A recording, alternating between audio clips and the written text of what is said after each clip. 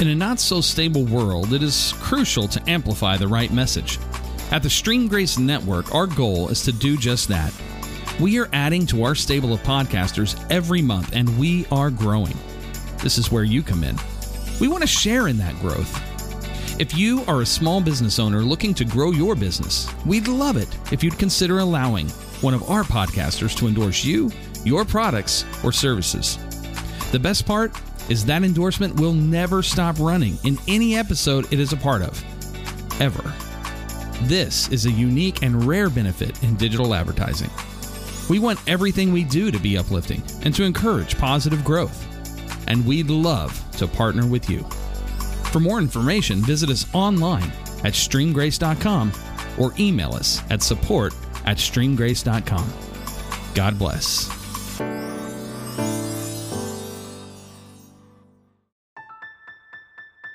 You're listening to the Stream Grace Network.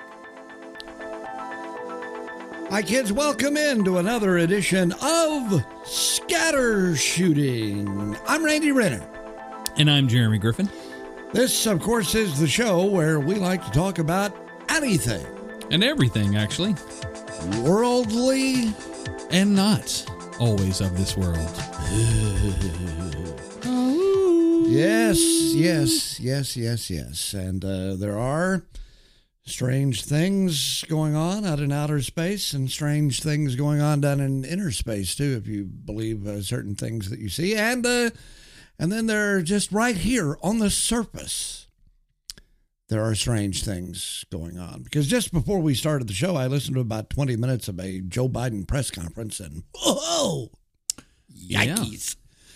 But anyway, yeah, he signed a bunch more executive orders today. What's your favorite so far? It's like Christmas. It's like 12 days of Christmas every day. It's like, ooh, what's he going to sign today? Yeah, except that we're up to about, I think, 27, 28, something like that. Well, you know, we're spoiled kids. He gives us all sorts of executive orders. Yeah. And what I really wish would be that he signs an executive order telling Congress to get back to work. And see if they can't accomplish something. Because here's the thing that bothers me about this whole Trump impeachment thing. Mm-hmm. I mean, this one that we're in the middle of now. Mm-hmm. It's clearly a bunch of political BS. Not that the first one wasn't either, but now you're impeaching a guy who's not president anymore. Right. He's just, a guy. Yeah. And the Democrats have already said, we're not convicting him. The Republicans. Yeah. The Republicans have said in the Senate, we're not doing that. I mean, a handful of them will, apparently, have said. That's all it will need, right? Or no? No. They've got to have 17 Republicans because this would have to be a super majority. That's right. And there are 5 who civics. said, yeah, there are 5 who've said there are at least leaning toward a voting to convict. And of course, one of them is Mitt Romney and Lisa Murkowski of Alaska and it's really Susan Collins of Maine. The whole thing is so cut and dry, and that's what frustrates me. So Congress is going to go. Here's what's different. What kind of evidence are you going to produce, right? Because the only evidence ever cited was stuff that the whole public knows. And that's the big thing. There, as far as I know, as far as actual real evidence, yeah, I don't know if they have any. No, they have his words. During the action in the House, it was all of, well, we all saw what happened. We were all here. But I mean, as far as did they see Trump come in with a shirt off and a ammo belt across his chest? No. I missed that too. And so, and you have to generally in the real world, you have to have actual evidence, documentation, witnesses, all like that. They didn't have any of that in the House. And there's a pretty good argument that what they've charged him with, or the article of impeachment, doesn't go to the level of inciting insurrection. Yeah. Because it has to be really pretty specific language. And funny, there were actually some Democrat members of the House during speeches, during over the summer when everything was going down, all of the peaceful protests were happening. Some of their words would much more fall into the realm of inciting insurrection or inciting a riot or something like that. People like Maxine Waters. Oh, yeah. Nancy Pelosi used some of her language, all like this. But the way the Constitution was written, and I realize a former president has never been impeached, but there was back decades or 100 years ago, I believe a former cabinet secretary who was impeached. After he had left office. But the whole point of impeachment of a president is to what? Remove him from office. Well, he's already out of office. And to me, again, if this is another indication of how far gone Joe Biden is. Because if I'm the new president of the United States, if I'm Joe Biden, I don't want the Senate and Congress all cranked up in an impeachment trial about my predecessor who is no longer in office. Yeah. I'm trying to get things done in my first 100 days. I want Congress to act on this stuff. I don't want to have to sign executive orders because 4 years from now, those orders can be overturned and wiped away until the next president comes in. With actual congressional action, it becomes much more difficult to reverse that sort of thing. I want Congress acting on my stuff. I don't want to be talking about the guy who used to be in office. That does me no good. Well, if you think that the guy who used to be in office will be running again in 4 years, then this is, and which is absolutely the only reason this is happening. Oh, right. No question about that. And so what you're really doing is you're literally trying to make a case for an incredibly weak case on insurrection. I mean, when I say weak, like he never said go storm the Capitol, and he never said anything that was insurrection. There was the interpretation by the people who wanted to hear what they wanted to hear and see what they wanted to see. Because it's like the whole debate thing when he said Proud Boys stand down and stand by or something like that. I mean, they made such a huge thing over that. Like he's coding them and preparing them. I'm like, dude, no, he's just talking. And he's like, stand down, stand by. Anyway, it doesn't really matter. We spend all this time interpreting the intent of what this person said, and there's nothing to interpret from what Trump said the day on the, or I guess the mall or wherever it was. Yeah. And so, I look at that, and again, the people prosecuting here, the people who are voting for impeachment, simply are voting to keep him from running again because the other stuff doesn't matter. The travel budget, the pension, none of those things matter. And the, one of probably the best indicator of just how Mickey Mouse, all due respect to Walt Disney, this thing is. In the rare events when you've actually had an impeachment situation, who presides over that? The Chief Justice of the United States Supreme Court. Right. Well, John Roberts has said, you know what? Count me out on this. And so the guy who's going to be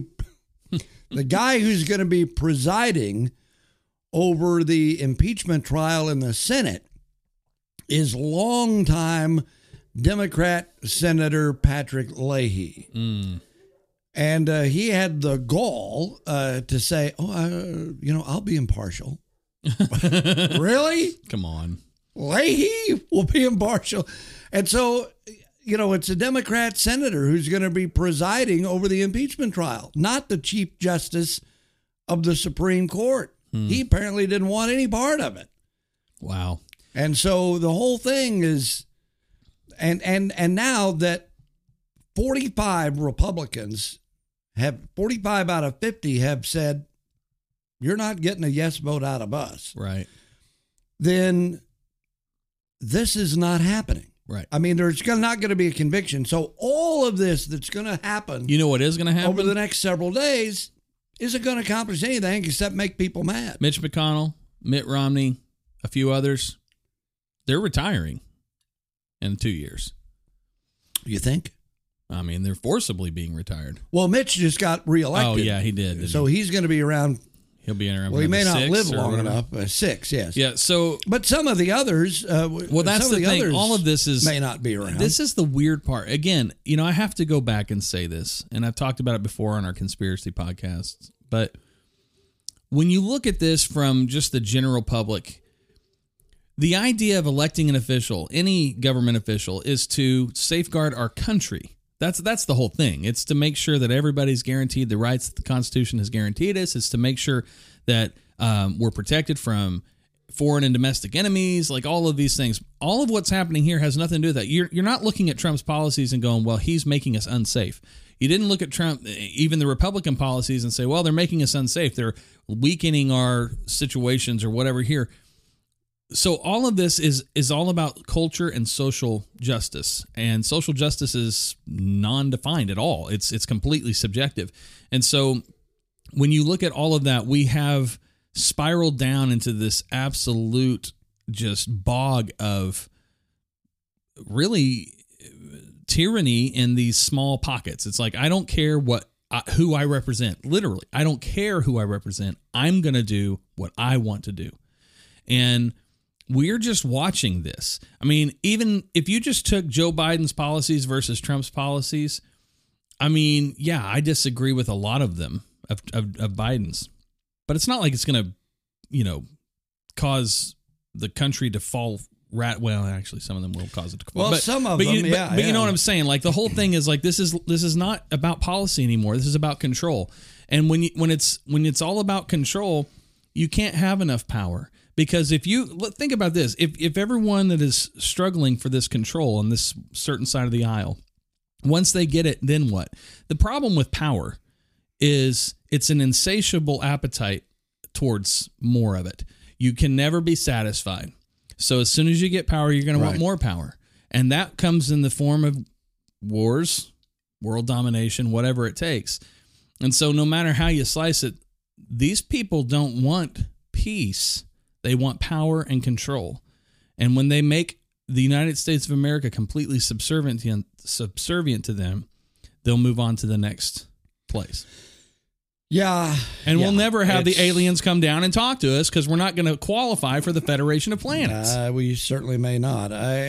Because, if I were them, I'd just be like, you people aren't worth our efforts. No. And we're going to go to somewhere else and see what we can do. You know what happened? See, in the 40s, we dropped, it was 40s. Yeah. That was World War II, WW2, the big one. Right. So we dropped the bomb and twice. Right. And we got the attention. And we had Roswell happening and all that stuff. Yeah. And so like, oh, these people are blah, blah, blah. And so they come down and they check us out. And then we do this big space race thing. And we see, not so much a world united, but people united in these big, large groups. And they're pulling together to do amazing things. I mean, my goodness, the United States of America from 1920 to 2020 has done amazing advancements and accomplished so many things. And so, the little green men are checking that out going, hey, this is pretty cool. And then all of a sudden, like, wait a minute, what did you guys do? Like, what just happened here? I'll tell you what happened. Screens are what happened. The one thing that screens, Gene Roddenberry did not talk about this in his Utopia, but the unmitigated, complete and total face focus onto a screen has rewired the human brain and made it more hostile. Here's how old school I am. When you first said screens... You're thinking about screen doors, weren't you? Yeah, I was thinking, well, I was pretty happy to have them because they kept flies and some mosquitoes out. But, okay. Could open the door without the flies flying in. Right. Well, no, but you're really, I mean, you are exactly right. And look at what has happened with big tech. And we're all going around with our eyes on the screen, a little screen on your phone, a bigger screen on your computer or your iPad or on your television. We're all, and I have gotten as bad as about anybody probably, because my new phone, it tells me every week, you've increased your screen time by 12% this week or 20% or, whatever it is, because since my phone is brand new and my iPad is rather old until I get a new one here in the next couple of months, I tend to, watch things on Netflix and with various other, Amazon, whatever's out there. And I'm watching more of them on my phone now because some of them I can't get on my iPad anymore because I don't have room on the iPad to download the app or whatever. Right. And so that's why my screen time increases on my phone because I'm watching it more than I ever did, certainly with the previous phone I had because it, only had 16 gigs of memory. And this baby in front of me has 128. Right. With still about 115 that's not being used. So here's a study from the National Institute of Health that it started in 2018. It indicates that children who spent more than 2 hours a day on screen time activities scored lower on language and thinking tests. And some children with more than 7 hours a day of screen time experienced thinning of the brain's cortex, the area of the brain related to critical thinking and reasoning. What is our deficit in today's world? Critical thinking and reasoning. We are killing ourselves. So here's something I've recently done. And not to mention your physical fitness as well. Oh, gosh. When we were kids or when I was a kid, we were outside all the time. Right. Because we didn't have, we didn't have all the, the phones and computers and things like that. We didn't even have hardly anything on television. Where I grew up, we only had 3 channels. Something that parents need to understand. My 10-year-old, and I am guilty as anybody. Like I'm doing this research for myself. This is why I even knew any of this. But my 10-year-old I've had more trouble with him than my older 2 boys. And every kid's different. But the trouble that I've had with him is I'm not going to blame him for it. Because he's a smart kid, but he spent a lot of time on screens. This is 10 years ago. I didn't know that these were major problems, right? Well, he recently has gone through a cold turkey of screens, and he hasn't been allowed to watch television, play with nothing, no screen whatsoever. He's allowed to read and play with toys. And think about this, Randy. That's him being grounded. Do you remember when you were grounded? Could you play with toys? Could you go outside and do things? No. Right. You literally couldn't do anything. Right. Well, couldn't watch television.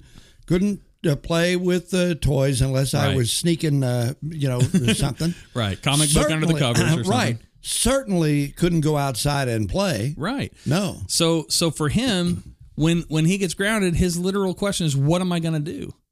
And I thought, well, I don't even know why we have Christmas or birthdays because all the stuff you get, what do you do with that? You get tons of toys. So basically I said, hey, go grab some Legos. He had an unopened, really cool Lego thing. I love Legos, by the way. He had a really cool deal, like a space shuttle, multi-piece, like 250-piece thing. Yeah. So I'm like, hey, go build this. So here's what I guess what I'm going to say is this, and the reason why I'm even mentioning this is for a lot of parents, what happens is they are as addicted not just to the screens themselves, but they're as addicted to not having to take care of the kid as the kid is to the screens. Right. And so it's hard at first. But I want to say that because that first few days, it wasn't working. But you know what? We're about a week and a half in. His demeanor is shocking. It is radically better. And he's not even asking to watch TV anymore. He's not Really? asking to grab the phone or play a game. What is he doing? He comes home and he does something that stimulates his mind. He reads a book. He grabs a toy and plays with it. He plays with the dogs. He's doing things now. And his, like I said, his demeanor is unbelievable. Well, that's something that, when I was growing up, we were pretty much forced to do that because these other distractions didn't exist. Right. But I used to read all kinds of books. My favorites were, mystery stories, Private Eye, Nancy that Drew kind type stuff. Well, or Hardy Boys. And, same thing. Right. that sort of thing. Robert B. Parker. As I grew older, I've read all the Robert B. Parker, Spencer novels, Mike Hammer novels, all of that kind of stuff. And various other things. I was very big, as I still am, very big into history. I read a lot of books on history, and one of my favorite books of all time. It's The Killer Angels. It's about Gettysburg, and they made the movie Gettysburg that was done about 20 years ago. That starred Jeff Daniels. Mm-hmm. It was one of the first major productions that he was involved in. Tom Berenger was also in it. Berenger, I think, played Confederate General James Longstreet. And I think, let's see, who was... I just keep thinking of Glory when you talk about this. Well, which was also cool. But. Right. But it was great. And the book was one of those, they call them historical novels. Right. Which it is based on history, the facts of here's what happened. But the author, took some liberties there because you've got conversations between, the Confederate generals and the Union generals, talking to their men and stuff like that. And some of it, there are some letters that talk about, hey, that they were writing home that are in you can have access to, so you have some of that. But a lot of it is stuff that, is kind of made up, as to what General Lee maybe, if he was going to have a conversation with General Longstreet about certain things, this is probably how it went, right. That sort of thing. But it is fascinating. And it is it's one of those things where, when you're really into it, you can get through it in about a day or two. Wow. Because it is a great read. And so I really enjoyed all of that. And of course, you're playing, you're going outside, you're using your imagination. Mm-hmm. We were kids in those days, a lot of them were into, World War II things, because there were a lot of shows on television, 12 O'Clock High and combat, things like that. So we'd get on our bikes and we would ride. We would get on our bikes and we would ride in formation. Right. As if we were flying B-17s on a bombing run. Wow. And we would, we'd get into battles with our toy guns and things like that. And in my neighborhood, we had the first house on the north side of the street, but there were other houses about to be constructed. So there were some fields that were, they were kind of getting rid of we called it Johnson grass. And the fields, they were getting rid of the grass and getting the dirt situated. So it became really great because there'd be a lot of dirt clods and piles of dirt. So you would take a dirt clod and you would pretend it was like a hand grenade or something, and you chunk it at your buddy who could get behind a pile of dirt. But the cool thing about the dirt clod that we pretended was a grenade, because when it hit, it exploded. Right. Kind of, sort of. Yeah, broke up. And, yes. I do that today, but it's called paintball. Well, yeah, right. I mean, right. Same thing, yes, that's exactly what we were doing, except in those days, although my parents one year got me an M16. Of course, you can't use that if you're going to play World War II. So Right. you got to be Vietnam or something. But you pull the trigger, and it had actual sound of gunfire.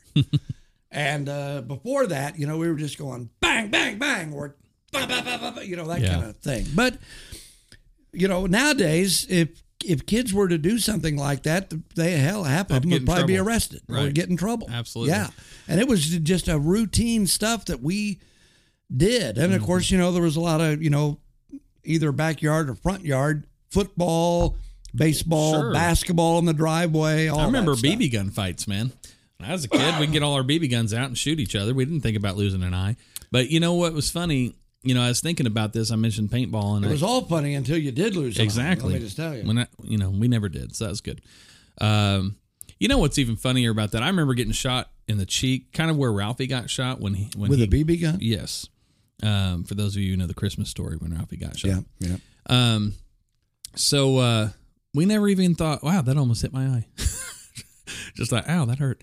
But anyway, so it's not really going to support my point on critical thinking. However, when this is something I've noticed is kind of interesting because, I travel all over the country for paintball events, and they're very strategic paintball events. Well, one of the things I noticed is the type of people that are out there are very, very critical thinkers. There's a lot of strategery involved. Oh my goodness, there's a lot and a ton of. If you're going to get anything done, you're going to have to do it as a team. You can't. There is no Rambo garbage out there. I mean, there's a couple guys that will go do it and they just get shot and go back and respawn. But basically, if you're going to accomplish something, you got to do it as a team.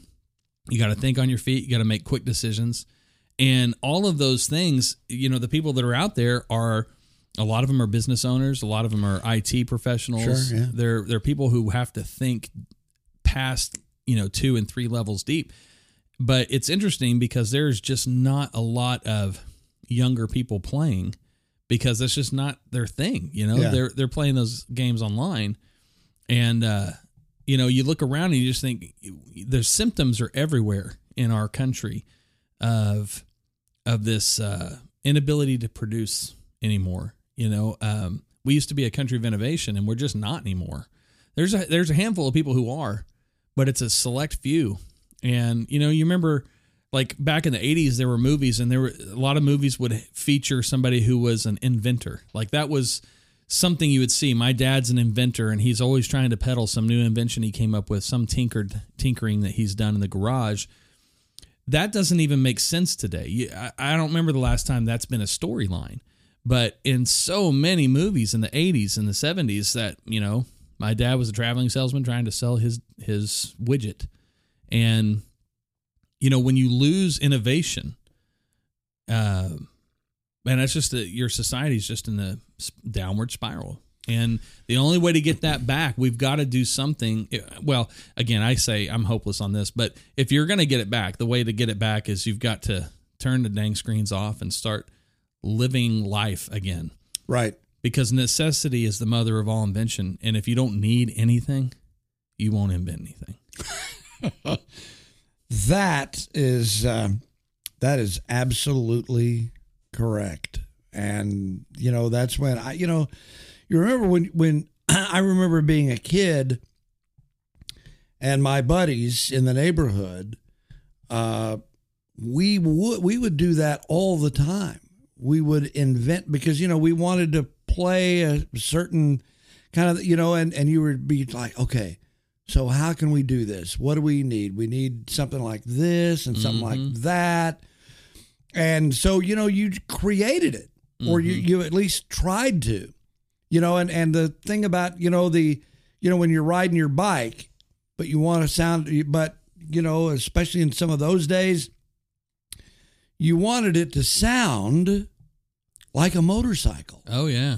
So what did you do? Well, it's either a 52 card deck or it was a baseball card of some sort, right? Yeah, right. Exactly. Yeah. So you could affix it so that it would flap when the spokes went around, that it would make a sound that, when you're 7 years old, could easily be interpreted as a motorcycle. Right. And so, but you had to think about, okay, how could we do this? What would be the best way that mom or dad would only give us maybe one swat, as opposed to a whole bunch? Oh, yeah. And so, you're thinking that. And so, you go lift a couple of cards out of the deck, or you get something like that.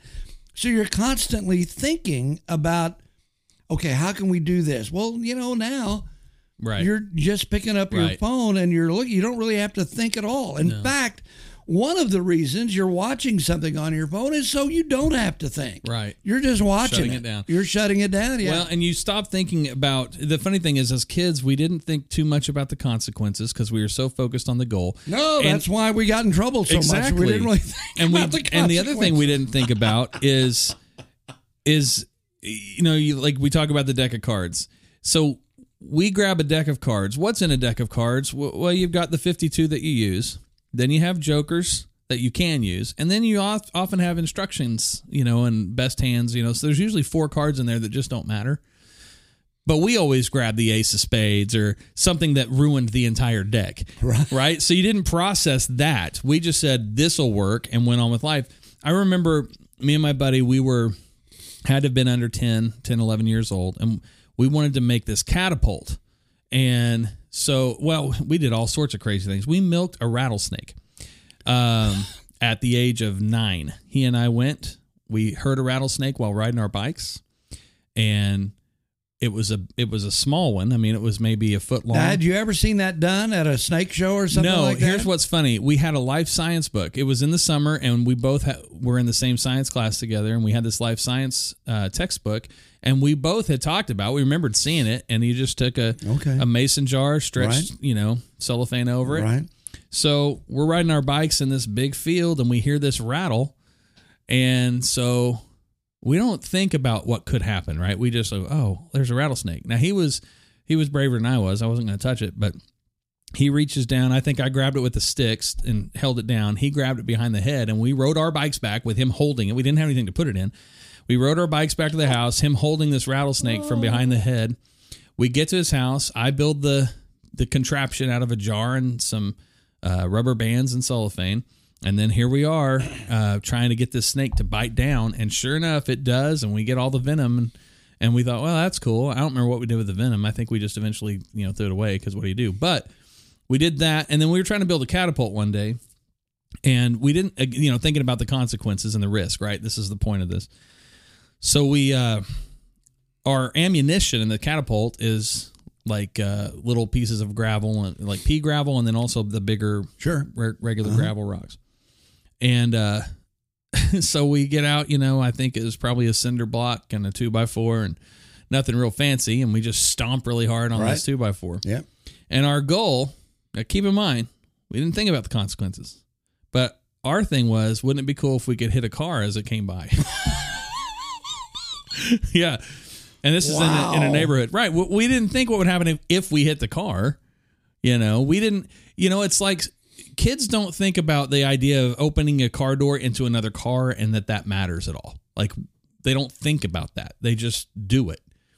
And so same kind of thing. So we missed a bunch and never considered what would happen. Well, finally this car comes down and we hit that thing square on the roof, and the driver, kind of freaks out, as anybody would, because you're not getting hit direct, you hear it over your head. And he didn't notice what we were doing. I was going to say, he's probably driving down the street, not even paying attention to you guys. So he doesn't know what's happened to him. We're up by the garage door of the driveway. And so we're launching these things way up in the air, and we see a car coming, and we're timing it, and we did our practice runs. And anyway, but my point is that my kid, my 10-year-old would never even think about something doing that. And it's, it's frustrating to me as a parent for not noticing that and not realizing that. So I'm trying to catch up a little bit.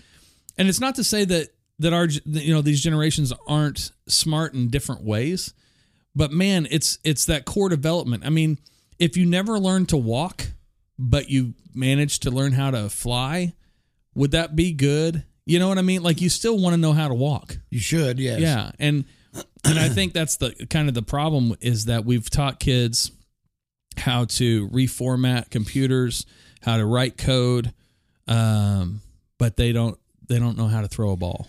Yeah, because they don't all that often. I mean, we used to, when I was growing up, we did that all the time. I mean, even kids who weren't particularly sports oriented all that much. It was just something you did. Yeah. Back then, you threw the football around, you threw a baseball around, you played a little basketball. I had a basketball goal in my driveway. Most every house on our block that had kids, they got a basketball goal, and you'd be like, hey, come down to my house, we'll shoot some hoops, or come down to my whatever. Right. And you're doing that. And then one time, and I may have told this, I probably did tell you this before, that one of the big, you talk about doing things and not thinking about the consequences just because it's fun and you're your kid and whatever. My brother and I, and this just happened to be, my brother and I were involved in this incident, but I mean, all of the kids in our neighborhood would do this on occasion because it was a relatively new neighborhood. So it was still kind of wild in some respects, especially when it came to red ants. Uh-oh. And we used to, because we all had like magnifying glasses, Oh, yeah. from a science class or My whatever grandma we had taught to me how get to or use whatever. those.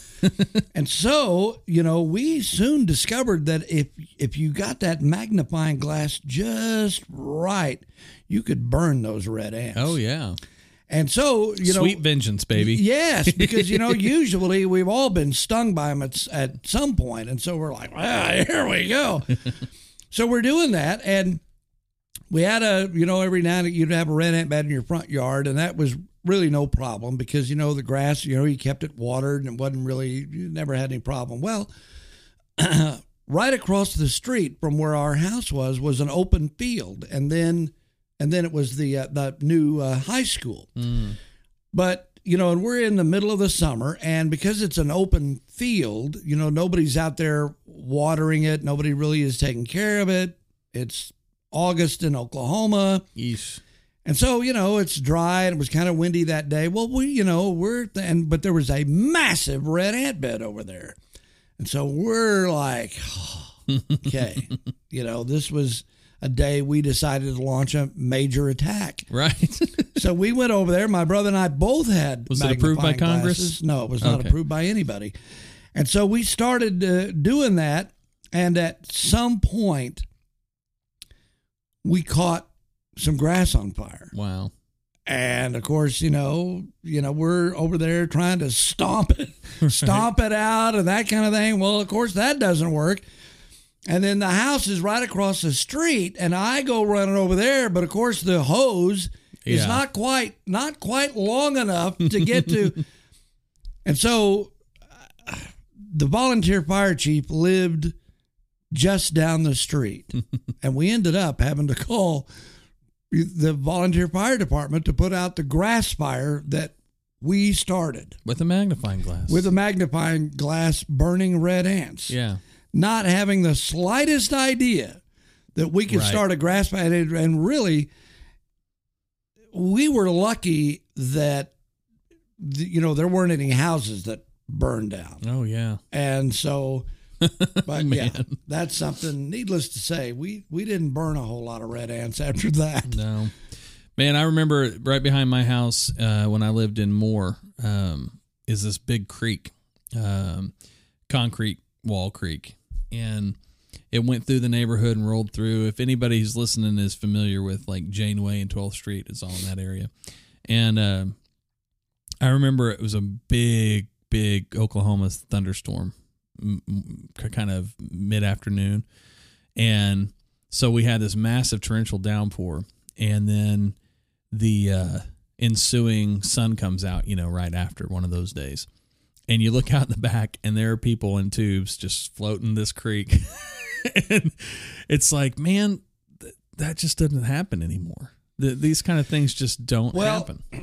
And as far as that goes, that's probably a good thing. I don't know, it is. A lot of people died doing that. Yeah, right. I mean, they really did. That is one of the most dangerous things you can do Right. in one of those concrete drainage ditches, basically, or drainage canals that used to be an actual real creek. Right. Because there's some of those sections that are underground. You know, you're Right. going through a pipe and you're underground. And when you've had a major storm like that, more than likely that pipe is full. Right. And so there's nothing Well, left to breathe they except were- water, yeah, and they- that doesn't. They would go underneath those the underpasses or overpasses, however you want to say it, and there'd just be a couple inches to the top of that thing, and so they're pushing underwater and head up. You're just like, you know, from my vantage point, that looks great. And then my mom, you know, having gone to those terrible twisters and hadn't taken me there, says, "Well, you're not going to do that." Yeah, you're not going to do that. So I had to settle. Which probably made you want to do it even more. Oh, totally. But I settled for the rain in the street and splashing around in the puddles. Yeah. You know. Yeah, we had in Waurika, we had these bar ditches. We did not have any concrete ones. You know, they were just fairly natural. And we, you know, you'd always get out there and goop around in that because, I mean, you know, especially if you had a summertime thunderstorm. I mean, it's 80 degrees and then all of a sudden it's 70 or 65 and you've got a natural thing where you can go splash around in and cool off and stuff like that. It was great. But everybody had their driveways and you had a little tin horn or whatever. tin horn Yeah. under the driveway. And so when you had a big storm, you would get the water rushing in there. And so you always, and you could feel the, you know, the current pretty good. And, and your parents would always say, now don't get, you know, Right. don't be doing that or don't be getting real close. And, you know, there were a couple times where, you know, kids almost did get too close to it because, you know, it's kids, you know, you're going to push the envelope. And, you know, you could easily get sucked into that thing and probably get killed because, you know, it's not big enough to where you can just go right through it and you're out of danger in Right. 5 seconds. You're probably going to get stuck. Right. And then, Yeah, that sucks. How many times did you almost die before the age of 15? I think only once, maybe. Yeah. I probably almost died more times Since then? Since then. Yeah. Because there was a couple of car wrecks. One where I got hit coming back to Oklahoma City from Lawton late one night.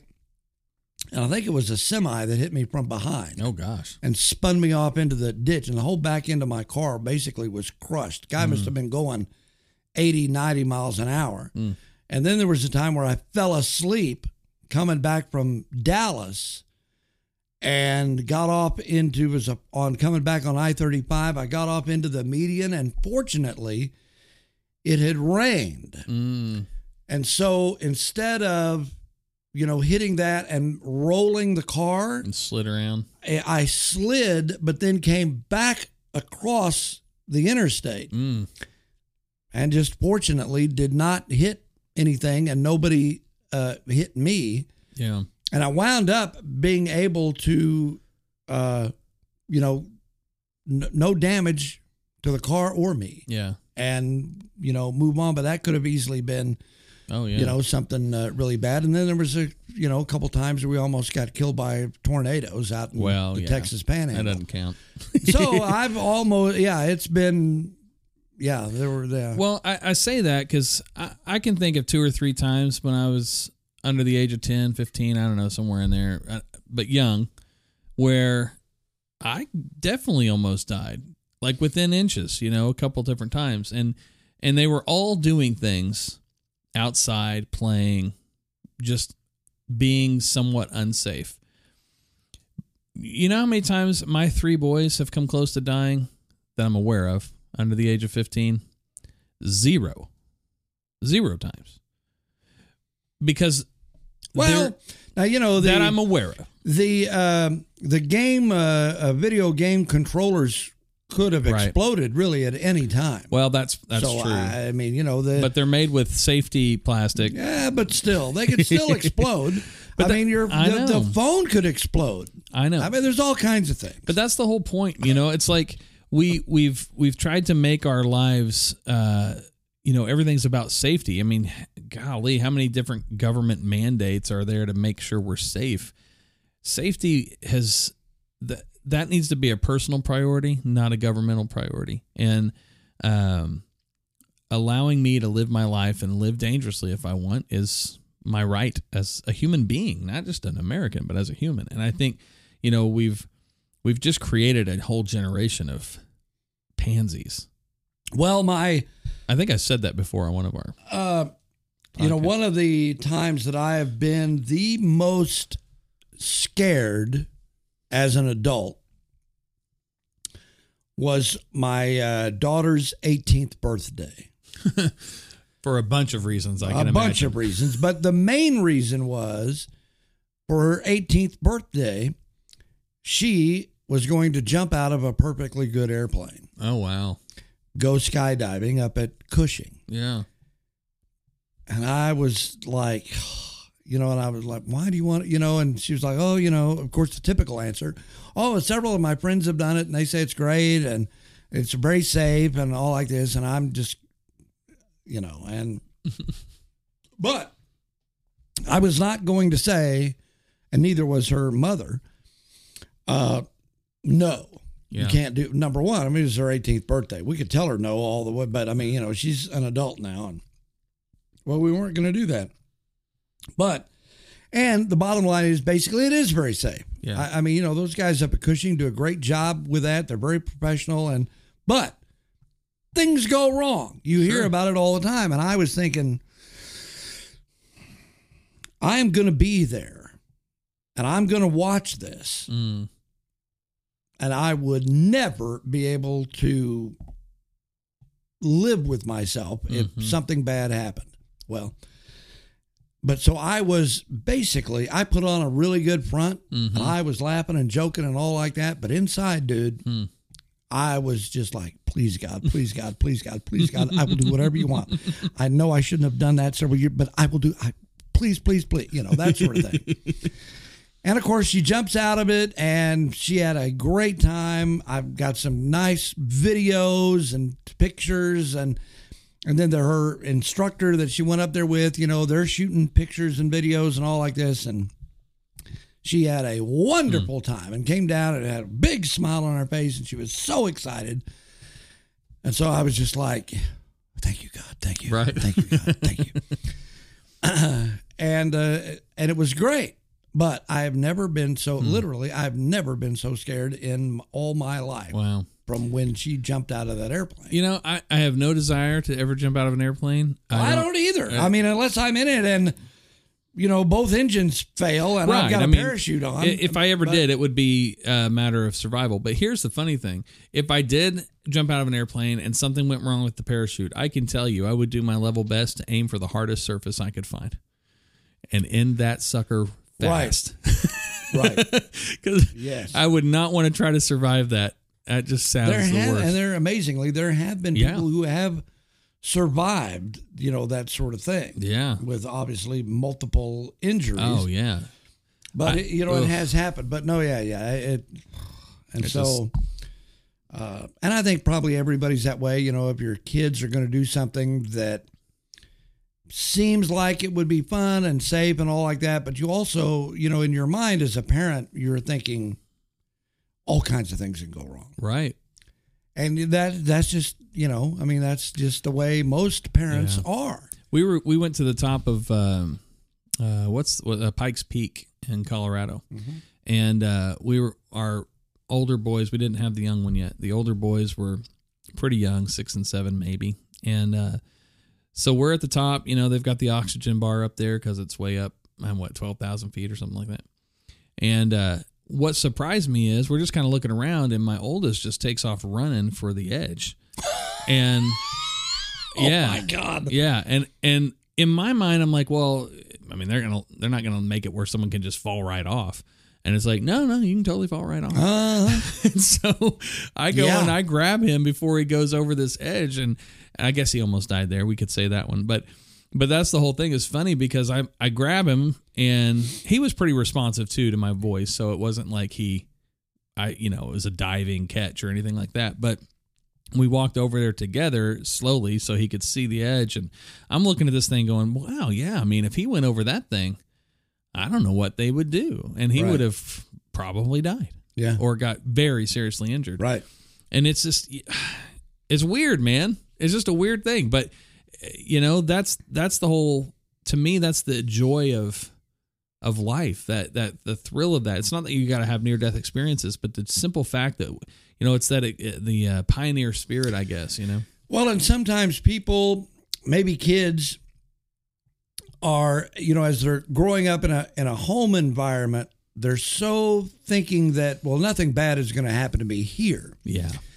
Or, you go to Six Flags or you go to Disneyland or Disney World or whatever, and, there's certain things that can happen. But, I mean, it's all designed to be somewhat dangerous, yet basically very safe. Mm-hmm. And so you get kind of that illusion in your head, and then you go to someplace that's truly wild. Right. That is not, you don't have the guardrails, the fences, the cushions, like the Serengeti in whatever. Africa. Right, the Serengeti in Africa, Pikes Peak, the Grand Canyon, things like that. And really bad things can happen if you don't, or even if you do take precautions. Right. Like my son is and his now fiance, they're both very outdoorsy, and they love to go to Colorado and camp, and not camp in a cabin, but I mean, in a tent with a hammock strung between trees and, that and sort bears. of thing. And bears and mountain lions and, whatever else.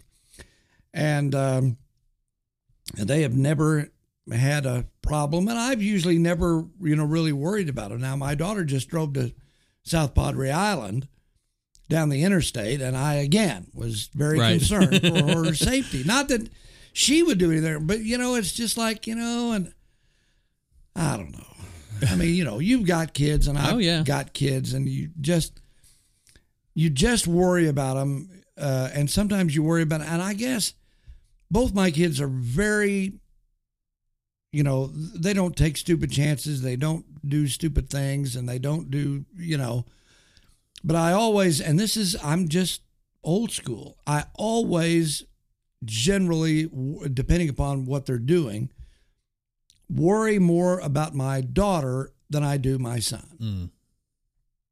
And that's just probably... That seems normal to me. Yeah, that's what I would do. Yeah. I mean, it's like I've got 3 boys, right? So I told my boys they're out of the house at 18 and the older 2. I've probably told the 10-year-old that. But what they would always, they'd get mad at me or something. And I said, look, if you were my daughter, you could live here until you're married. I don't care. But you're not. So there you go. I don't know if that's right or wrong. I just know that's probably real. And but the thing is, I wanted to teach my boys resilience and self-reliance and those kind of things. But man, it's weird. Like I don't know. Being a parent, just if you're not, you just can't get it. Sometimes you're right. That's exactly right. Because before I became one, I couldn't really relate to some of my friends who had kids and stuff like, and now it's just, and, it's different as things, progress, because, when they're little, you gotta be, you're just all the time, you're, hovering. Right. Yeah. Now, I mean, they're both coming up on birthdays. My son will be 25. My daughter will be 21. And yikes, 21. But anyway. Yeah. My son's about to be 22. But oldest. they're very responsible and that sort of thing. And so, but still, you're always going to, you're always going to be worried about them. Mm. I don't care what they're doing. If they're just going to work or hanging out at home, you got to be worried about them. But if they're taking a big trip or whatever, you're just like, oh, geez, Well, that was the weird thing for me. My middle son, he went into the Air Force at 18.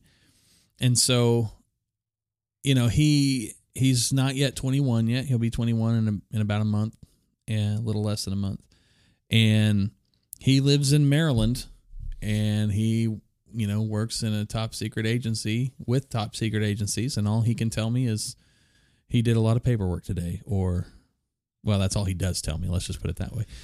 You look at, it's a good cover. Yeah, exactly. Well, I told him a long time ago, he's a linguist, right? So I told him, I figured out that anybody who's going to do anything top secret, they're just going to make them a linguist. One, it's useful. Two, they can always just tell people they're a linguist, even if they're in Bosnia with a rifle taking out some dude in a black op.